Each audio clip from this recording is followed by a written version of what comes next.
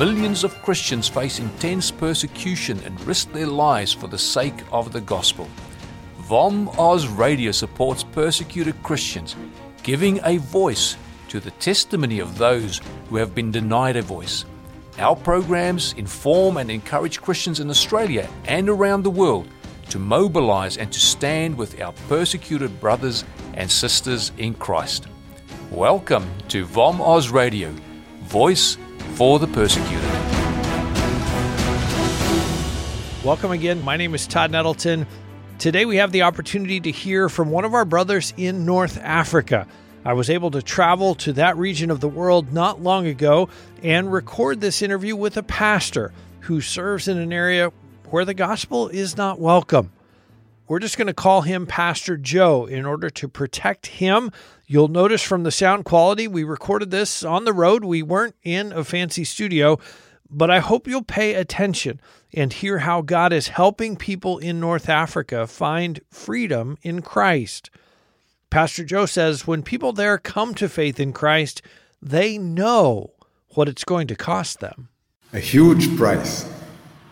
When you live in a Christian world, as they used to say, you can't really imagine what the people here endure, because this includes to be rejected or denied by your family. I can tell you a number of cases that I know that we've had to even intervene, take care of them, remove them from one region to another. This includes to lose their jobs and other normal challenges, like for a lady not finding someone to marry, for a man to struggle to find a wife, simply because you have that name. You are identified as a Christian. You are like someone who has a leprosy. A modern-day leper. No one wants to associate with you. No one wants to rent you an apartment. No one wants to hire you for a job. How do you prepare new believers to pay that price? Like even before they come to faith, do you talk to them about, hey, this is going to be really hard? Or after they come to faith, do you say, now, I want to let you know this is going to be really hard? How do you get people ready to go through that rejection and that being cut off? My answer to that question would be at two different levels. The first level is that really it's God who prepared them. Amen. Because we've been amazed by some cases where someone go through hard stuff that even myself, I can't really support, I can't resist. But yeah, they stay strong. So God do the first and the real preparation. So we join in the second phase what God is doing. And I can say even we are there simply because God chose us. It's a privilege to be there, to be in that journey of this new believer. And now open the Bible, tell them, hey, you are not the first one. You are not the last one. Actually, this is part of the Christian journey. And the Bible says, blessed are you when this happens to you. Blessed are you when you are persecuted. Exactly. And you remember Jesus saying, if you become my disciple, the world will hate you. That saying from Jesus himself, we can see it. I now quickly think about this young lady. She went to university. She met some believers, told her about Jesus. She was excited to discover who is that Jesus. She accepted to receive him in her heart joyfully. And without anyone warning her, as soon as she arrived back home, she started telling people that, oh, I discovered Jesus, I became a believer. She was excited about it. Absolutely. But her own mother was the first one to disagree with her. This is what she said. I would rather know that my daughter became a prostitute rather than becoming a Christian. Wow. That is shocking for me. The whole family came against her. They started insulting her, beating her, and one night they just throw her outside with a pajama, so she was not well dressed.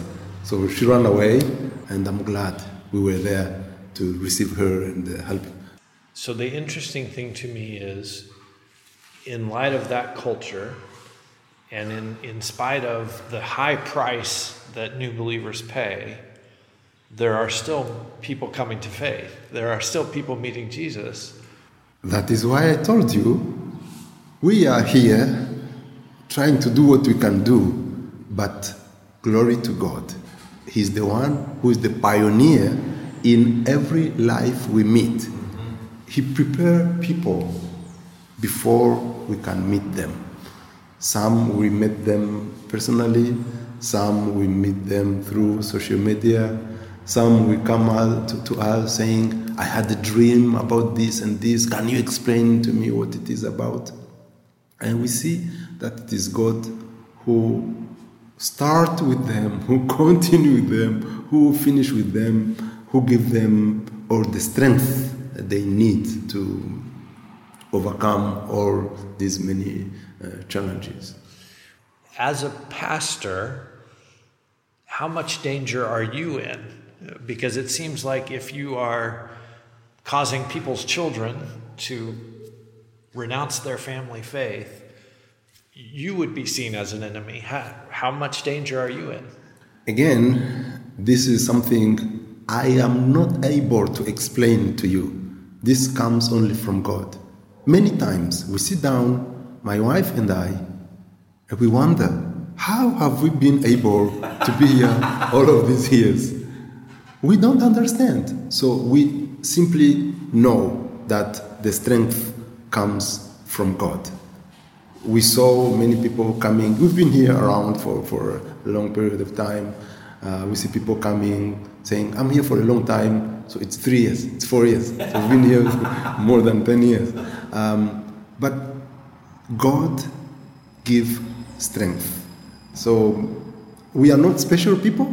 We are afraid. We are exposed like everyone. So I can tell you that many times we start a day, but we don't know how the day will end.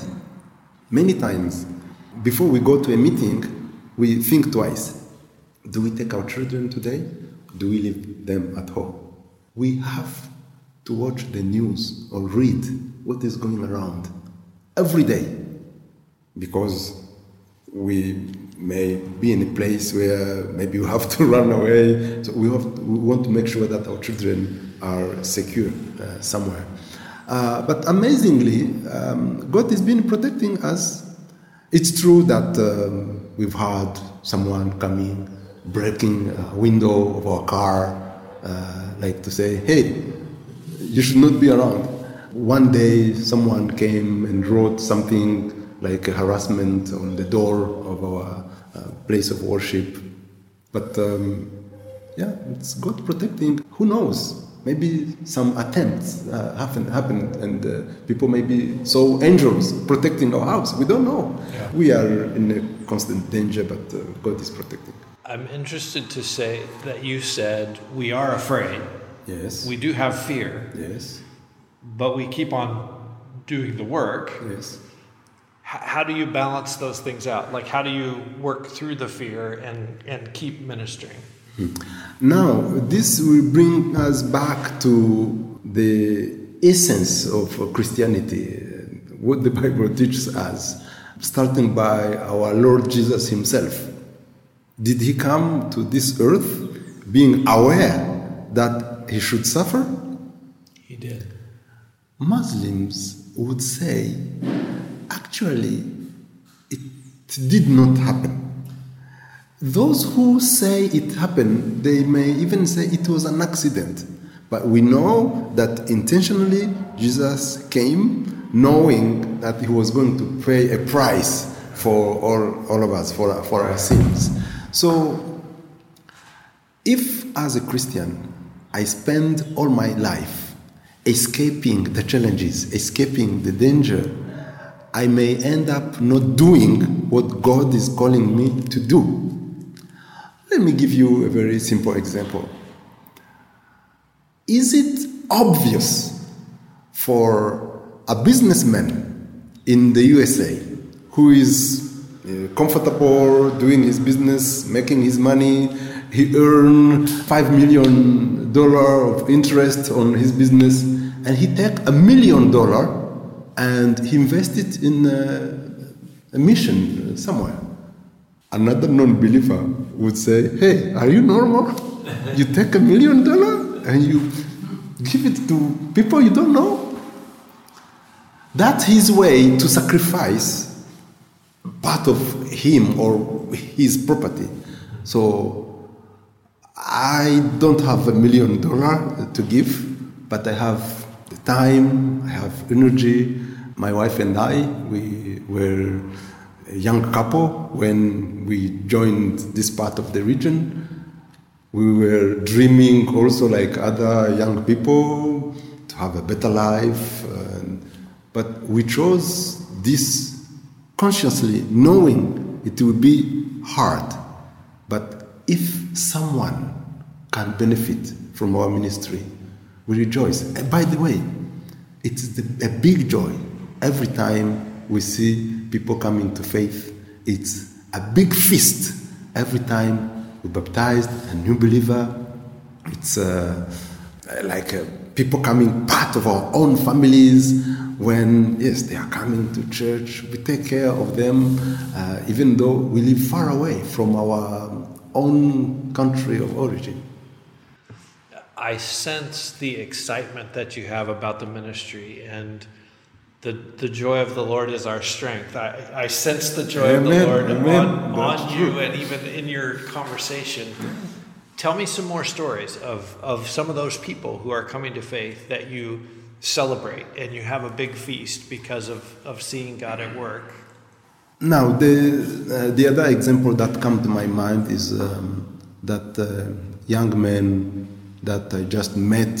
He was in a coffee shop with other believers I know. And we were talking, he was saying, I don't believe in your nonsense stories. But later on, he came to faith. But as he was coming to faith, he's been in a very difficult life as a teenager. He got sick, and his family and the church, we did all we could to find good medications for him, but he couldn't heal.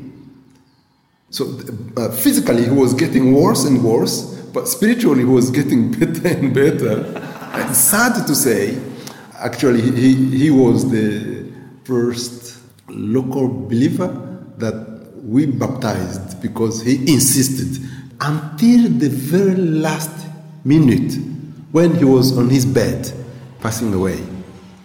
He was encouraging other believers. He had his phone on his bed, sending text messages, verses, songs, until the very last minute. And I say, there is God.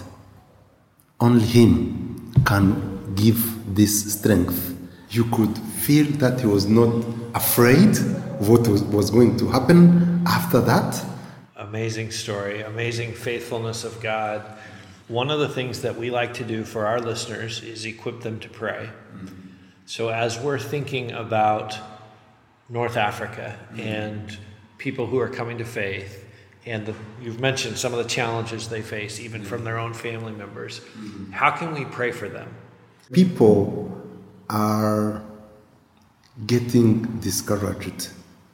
Praying for them to be encouraged and not to think only as individuals, but to think as the community, to think about the future of the church. This is missing a little bit. That is leading to other Christians are living well. In America, they are living well. In Europe. What if I just live? It's too much. When you don't have a support from your family, when you don't have a support from the friends, economically, it becomes also challenging. And these days, we are observing people just saying, I am still a Christian, I'm still with Jesus, but I don't want to stay here. I'm leaving.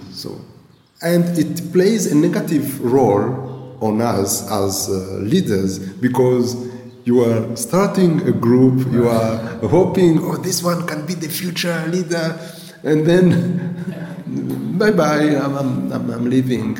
And if God can raise this other feeling of, I think even the Bible say we are part of the body, yes. But we have to have a relationship between different parts of the body. We read it this morning, actually, that the version we read said they actually have ownership of each other. Mm-hmm. Like we are connected and we own each other. Yeah. I'm fascinated because I had a conversation with a pastor in Iraq about 10 years ago. So it was when it was really hard in Iraq. And I asked him, okay, how can we pray for the church here? The first thing he said, the number one request, pray that God will call Christian people to stay here. Yes. Because there's so many reasons to leave. Yes. It's so hard. It's so much better in the West. Pray that God will call people to stay here. Yes. So I sense that same prayer request from you is pray that God will call believers to stay put. Yeah.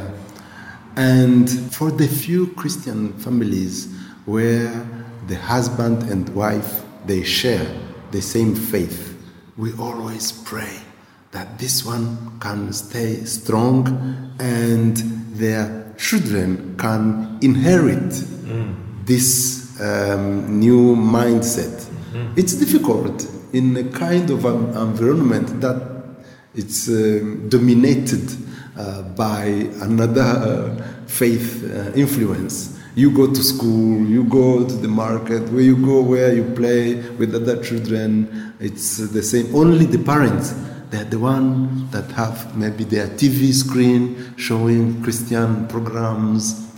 So these children, if we can pray for them, for a new generation of citizens who will not have a negative influence from Islam.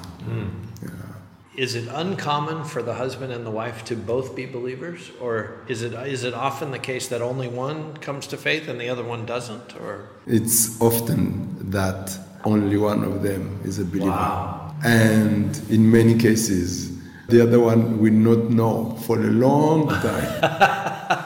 So they keep it a secret because of the fear of rejection and persecution. Yes. Because if my wife finds out that I'm Christian, maybe it's divorce, it's finished.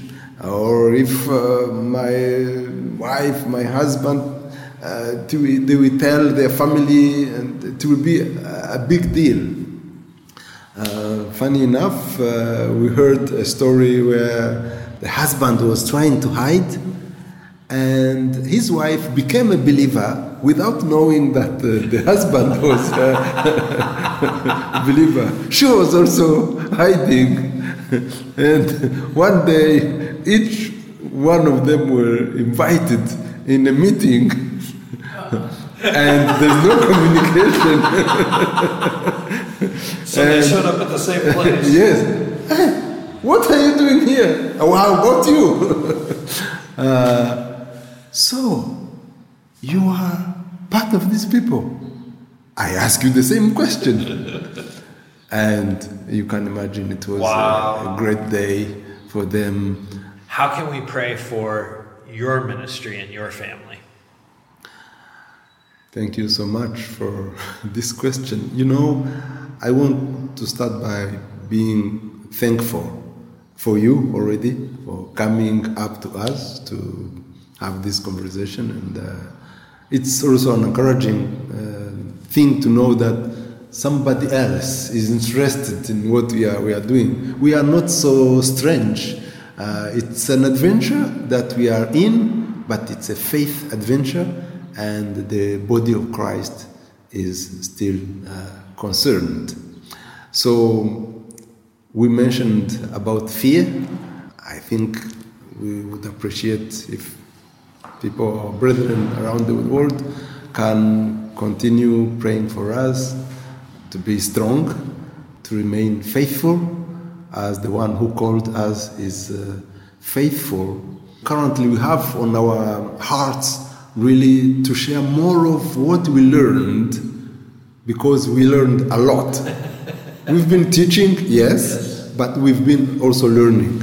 So we want to be able to pass the baton to other potential leaders that we see around us, equip them. Some people living in the kind of places we live like a lonely life. Isolated. We are isolated. And when you think as a family, our children are also going through hard things.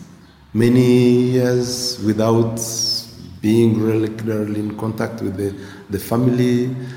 I think in English people found an expression that they are the third culture kids. Yes. Our children are in that category, and we would pray and ask the body of Christ to pray with us that our children do not suffer from the choices we made, but that it can be maybe an advantage in their life. So, two things: our new directions in what we do, focusing on equipping people, focusing also in mobilizing more workers to come here. We are involved in that. So if God can give us ideas, strategies how to reach more people. And then I would say praying for our children. Well, we have radio listeners all around the world, and they're going to pray this week for your family and for your children. And not just this week, but on into the future. Pastor Joe, thank you for your ministry. Thank you for being willing to let us come and visit and just sharing your heart and sharing what it is like to be a gospel worker in North Africa. Thank you so much for being with us today. Thank you. Again, as I used to say, we are all working in the same government. The same kingdom. In the same kingdom. So, yeah, so we appreciate this partnership.